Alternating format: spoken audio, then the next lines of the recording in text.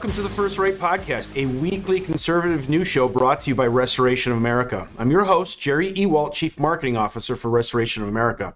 And today we are blessed to have Sean Parnell, a highly decorated military warrior and best-selling author. Sean also lives in Pennsylvania and was briefly a U.S. Senate candidate there.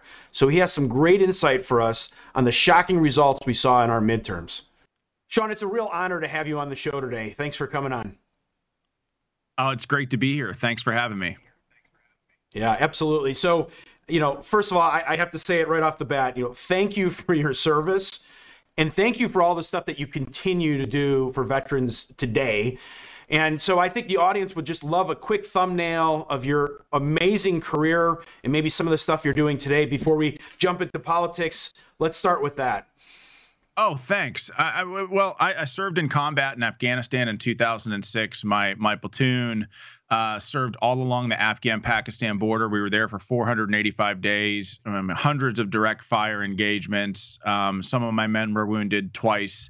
I think one of my guys was wounded 3 times. Overall, my platoon took some like 85% casualty rate. I was wounded myself. I had a head injury, which is probably why I got involved in politics in the first place. But I served in combat, came home, got my master's degree, and was blessed to start working with a veterans charity that I co-founded, and we give service dogs to veterans, and we've been doing that for, almost like over 10 years now, and it's like given 300 dogs. So, I always say to people that, the pathway to a meaningful life is through service to others. And, I feel like we've been, the American Warrior Initiative, my charity, has been walking the walk for quite some time now. Yeah, no. And I was reading through your bio, obviously. So this outlaw platoon that you were part of, yeah. I think I was reading 80% of your platoon received Purple Hearts, yourself included. I know that. I mean, truly amazing what you've done for this country. And we really appreciate it. Well, thank you. You're worth it. This country's worth it. I volunteered to serve, and I would do it all over again. And it, despite how terrible combat is, this country's worth it. It's the greatest country on the face of the planet, and it was an honor to have the opportunity to serve. Yeah, amen to that. And you're not done serving. You have a long battle ahead of you, and so do all of us right now. So Yes. I know what you went through was insane. But I would say it's insane what we're going through right now, just in a very different way. Not to take anything away what you've accomplished, but it's insane. So thank you for continuing the battle. It's a different type of battlefield, but it's just as important in so many ways. And yeah, we're in the fight, and we've got a long road ahead of us, but the future is bright and optimistic. That much I can tell you. I agree. And so we got Pennsylvania, the birthplace of a great nation, and I know you're right in the heart of it there in Pittsburgh, and so you know Pennsylvania very, very well. And especially politics as well. And it's at the center of the political universe as always. Now that in Arizona right now. But so tell us a little bit about the demographics, right? So birthplace of a nation, but it does represent a lot of what we see across the country. So tell me a little bit about the demographics in Pennsylvania. Well, Pennsylvania, you're right, is at the center of the political universe. It's critically important. And if you look at how Ron DeSantis and the Republicans performed in Florida this cycle, it certainly seems like Florida is off the board for the Democrats going into 2024, right? I think it's the first time since the 1800s that no Democrat in Florida has held a statewide office. So kudos to Governor DeSantis and the great work that he and his team have done down there to turn that state from really purple just a few years ago to deep crimson red. And so that said, the focus is, I think, on Pennsylvania moving into 2024. And if you look at just voter registrations, we can start there. It's a tough state for Republicans. It's not impossible for Republicans to win. You need the right kind of a candidate that can bring people together. But if you look at just voter registrations, there are over 530,000 more registered Democrats than there are Republicans. So a Democrat can win this state without a single Republican vote, right? And so that's why independents in the state of Pennsylvania, people that are right there in the middle, become so critically important, right? And there are over 1.2 million independents in this state. So it's you've got a little bit of everything here in Pennsylvania. You've got, college educated, you've got working class people, you've got conservative Democrats, all, packed in Western Pennsylvania, who are pro-life, pro-gun Democrats that have been voting, that are just like union guys, believe the Democrat Party protects the little guy. And I think certainly that's not the case anymore. But you've got an interesting mix here. And Pennsylvania moving into 2024 is going to be the battleground of all battlegrounds. That much is for sure. Yeah, I agree. We're not giving up. We're not giving up hope there for sure. And if we look at this election, it was a big disappointment, right? There's no doubt about that. And sure. I'd love your opinion on these. And let's start with the Senate race, because after watching Fetterman debate against Oz, I mean, I think everyone thought it would be a slam dunk. I mean, it was such a poor performance on Fetterman, and yet he won decisively in the Senate race. So what are your thoughts on that? Well, first of all, that debate performance, it was late in the game, a week before Election Day. That was a calculated decision by the Fetterman campaign. Why? Because in the state of Pennsylvania, people have been early voting for almost 2 months prior to that. So the Fetterman campaign's goal was to bank as many votes as humanly possible prior to that debate performance, because as you saw, as I saw, as I think all of America saw, Fetterman he wasn't there. He couldn't string two sentences together. And I'm not saying that like as an insult. I mean, clearly we want him to make a full recovery, but that does not mean, that he can serve 6 years in the Senate. So I think the debate performance almost lulled people into thinking into a false sense of security, like, hey, Republicans got this. But the fact of the matter is the Democrats have mastered the game here in Pennsylvania of the mail-in ballot system and the early voting system here in Pennsylvania, and use that to their advantage. And I think even with still 98% reporting, last I checked, the margin in Pennsylvania was 238,000 that Oz lost by. And so it's a larger discussion about the differences between how Republicans focus on running campaigns and how Democrats focus on elections, and the difference between an actual voter and a ballot. Both of those two things elicit the same result on Election Day, but one of those things is far more difficult to control. So if you look at voters, for example, you have to make the case to them. You have to sway public sentiment. You have to debate. You have to get up on TV. You have to door knock in the hopes that when they show up to vote on Election Day, they pull the lever for you. On the other hand, if you focus on ballots, well, it's just a numbers game. You look at a spreadsheet, you've got access to Pennsylvania's electronic voter registry database. You can see, like, okay, look at all the people that opted into the mail-in ballot program in 2020. By the way, the highest presidential turnout election in our nation's history. You look at all the people who automatically opted in 2020, and you say, okay, look, Biden got 60% in Allegheny County. It's a critical county for us. Let's see if we as the Fetterman campaign can get 64, 65. And that means going to Democrats' houses, seeing if we can get them a mail-in ballot, seeing if we can get them into the automatic opt-in program. And that ultimately was why John Fetterman was able to increase his margins in critical counties in Pennsylvania, like Allegheny County, like Montgomery County, like Delaware County. He was able to increase his margins there over what Biden got in 2020. And unfortunately, Oz, even from the very beginning, Dr. Oz has had a base problem in Pennsylvania. The idea that his conservative bona fides in this state, he didn't make the case well enough to the base. And unfortunately, Dr. Oz underperformed in areas like in central Pennsylvania where President Trump ran up the score in 2016 and 2020. So that was sort of the perfect storm, a bad storm for Dr. Oz, but really the perfect conditions for John Fetterman, and ultimately why he won the race. Yeah, I mean, it seems hard to believe, and I think what you're trying to break down for us is there's a couple things going on here. The candidate himself being able to establish himself as being that conservative candidate, someone who is really part of Pennsylvania and not maybe some other states, is one of them. And then you have the whole issue with the way Republicans are voting. it's not necessarily an issue, but they're limiting themselves to maybe same day voting in person, which I know we've been saying, let's do that. That's the best way to do it. But there were so many problems when that happened, whereas we saw Democrats vote early and throughout the cycle through mail-in, all legal, by the way, they got it done earlier. And so there were some issues. And we saw a lot of that happening, by the way, in Arizona. That was a big part of why it took so long for Arizona to get counted and all the issues that they had in there. Well, exactly. I mean, look, Republicans vote on election day. That's what we've historically done here over the last couple of cycles. But I think statewide, Republicans going into election day were already down by 600,000 votes. I mean, that's indeed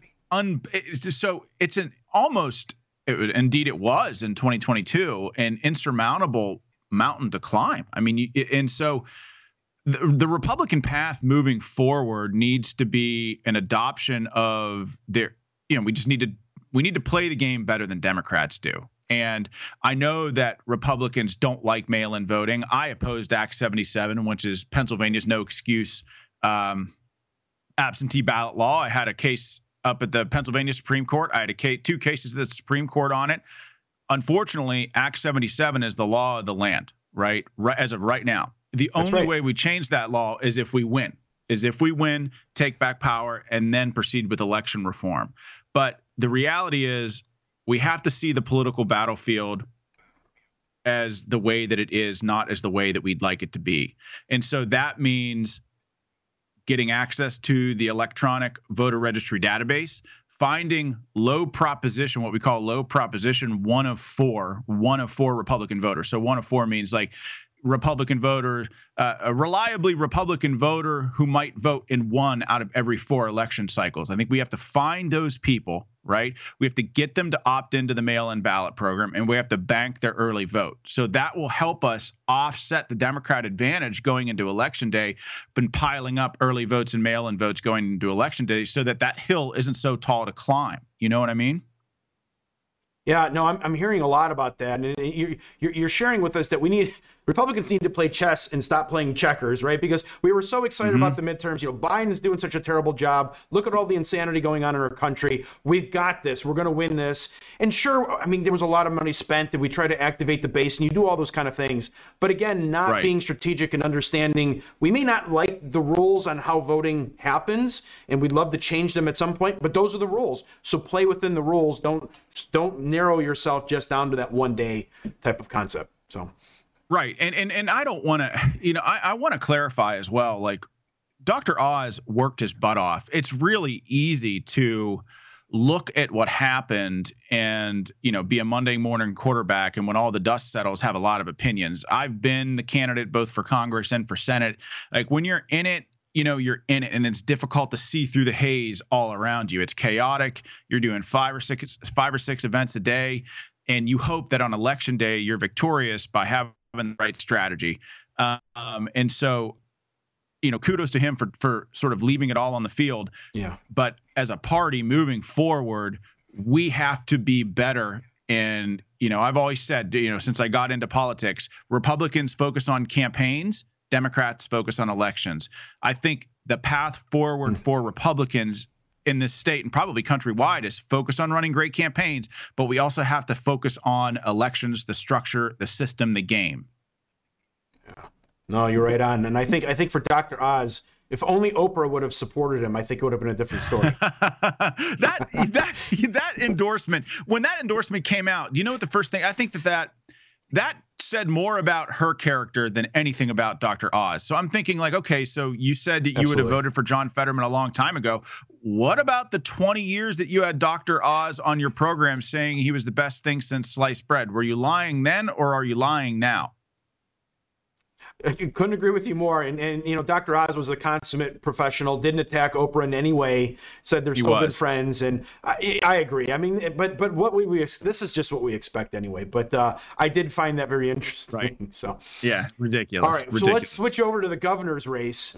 and take a look at that, because I know we knew that one was going to be close, and we always saw Josh Shapiro maybe ahead of Mastriano, but I don't think we were expecting it to be such a wide gap. And we had David Latour on our show right before the election, and he made some comments that he felt like that campaign that Mastriano was running was maybe not organized as well as it should have been. What are your thoughts on that governor's race?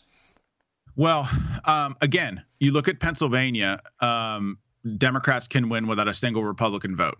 And Doug Mastriano had an extraordinary enthusiastic base. He sort of had the opposite problem of Dr. Oz. Oz was sort of a man without a base from the time he got in the race until well past Election Day. Mastriano was a man with an incredibly passionate base, but at the end of the day, he wasn't able to communicate a message that was able to sway enough independents into his corner. And again, he had all of the same election issues that Oz had with regards to the mail-in vote, the early vote, the lackluster Republican effort to get out the early vote. So I thought that the race between Josh Shapiro and Doug Mastriano would be closer. But unfortunately, it wasn't. And yeah, I mean, what more can you say? I think he's down something like 750,000 votes with 98% reporting. And so if you look at the margin, the difference between Oz and Mastriano, you're talking about, this is a state that if you believe the math, which I do, there are 500,000 ticket splitters, people who voted for Dr. Oz that didn't vote for Doug Mastriano.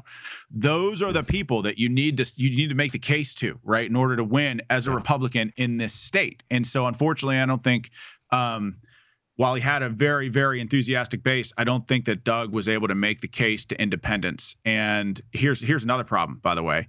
Josh Shapiro raised $30 million for that race. I think Doug Mastriano, I don't know the exact numbers, but it was something like $3 million. If you're going to be a candidate statewide in the state of Pennsylvania, we've got to be better fundraisers than that, because it's the equivalent to air power in the military. Like if you're out in the field operating and you get attacked by an overwhelming enemy force, well, they're going to overwhelm you without air power, right?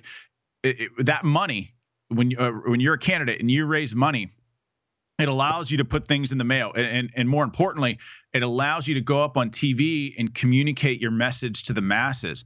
Josh Shapiro raised so much money in that race. He was able to run ads from the primary all the way through Election Day, not just hitting Doug Mastriano, but hitting the Republican brand. And when the Dobbs decision came out, Josh Shapiro just ratcheted up the fear. You know, Doug Mastriano is going to take away your right to choose. He wants to control women's bodies. And it was just a slow bleed for 6 months. And if you haven't been able to raise the money as a candidate, you don't have the ability to respond on TV. And I think that's why the margin was so great in the governor's race, because unfortunately, Doug didn't have the money to compete in the race like he needed to. Well, it's great to deep dive into a state, because what you're learning here in Pennsylvania really applies across the country. In terms of raising money, we are outspent by Democrats by magnitudes. I mean, we've seen some things 30 to 40 times higher than what the Democrats than what Republicans raise. And you're right, that hurts. And look, that's not the only reason. It's actually quite amazing to see how well candidates do with so little money coming in sometimes. But that is a problem. We need to get better at that. I mean, look, I don't like that there's so much money in politics. I don't like it. But you're right. Republicans, for the most part, get outraised, right? When I ran for Congress, we actually outraised Connor Lamb, who was the then incumbent back in PA 17. We outraised him for a couple cycles in a row. But you know what that took? It took me on the phone. So like this is how it works when you're running for office. If you have any of your viewers out there that are thinking of running for office, this is what it takes. You've got to be on the phone 5 or 6 hours a day, every day, cold calling people asking for money. That's the pathway to success. That's how Republican candidates outraise Democrat opponents. And even when they're doing the right thing, oftentimes they don't outraise Democrat opponents, because the Democrats have this Act Blue digital fundraising platform that they've built over the last decade. And it's sort of like the Netflix of fundraising. It's like, oh, you gave to John Fetterman, you might also like to give to AOC, you know?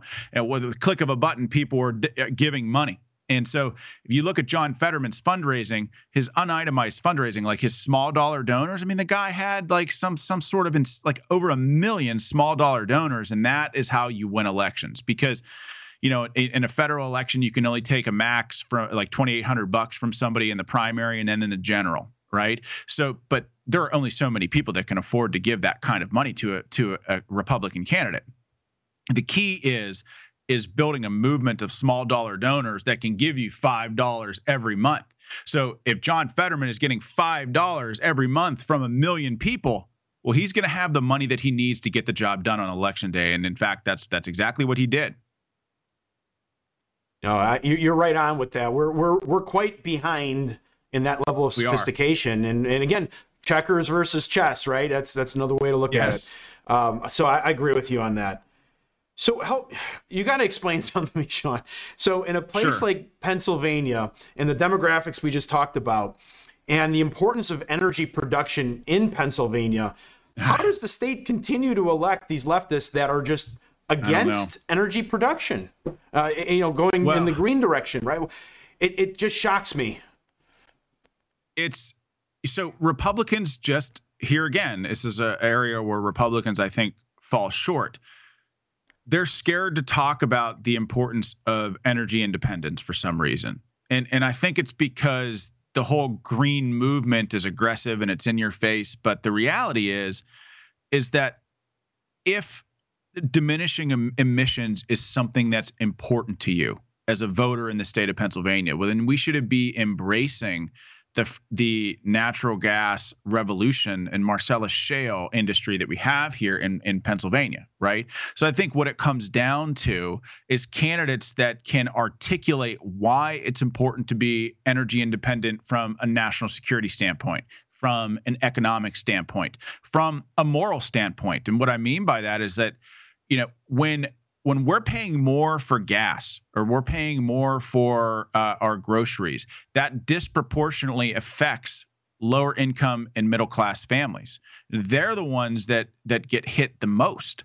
And so I think it's about having candidates that can articulate that message to the American people about why it's important to have an all of the above energy strategy and not singularly focused on green energy that's just simply not market ready.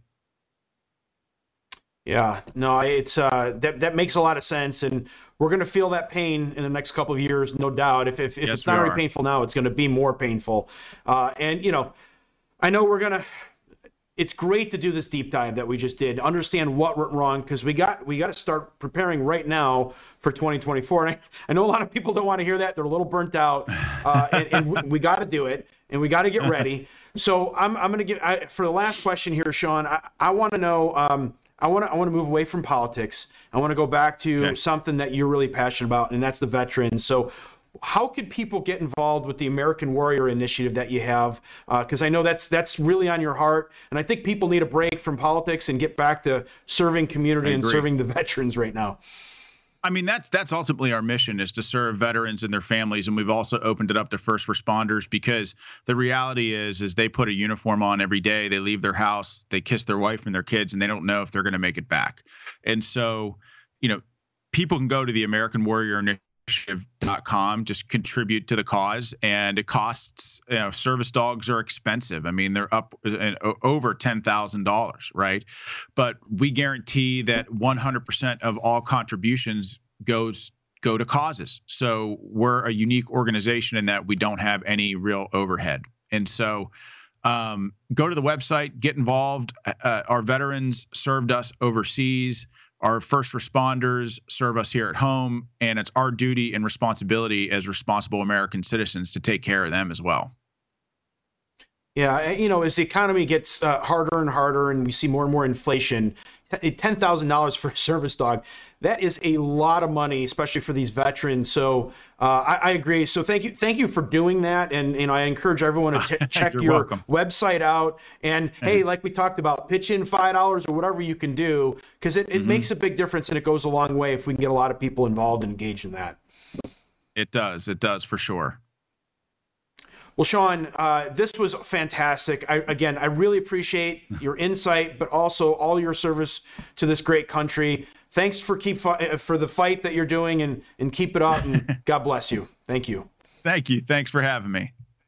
All right, well, that's our show for today. Thank you so much for tuning in and supporting conservative media. Don't ever forget that by working together and staying diligent, we conservatives can bring our country back to true greatness. Until next week, let's all keep praying that God will continue to bless America.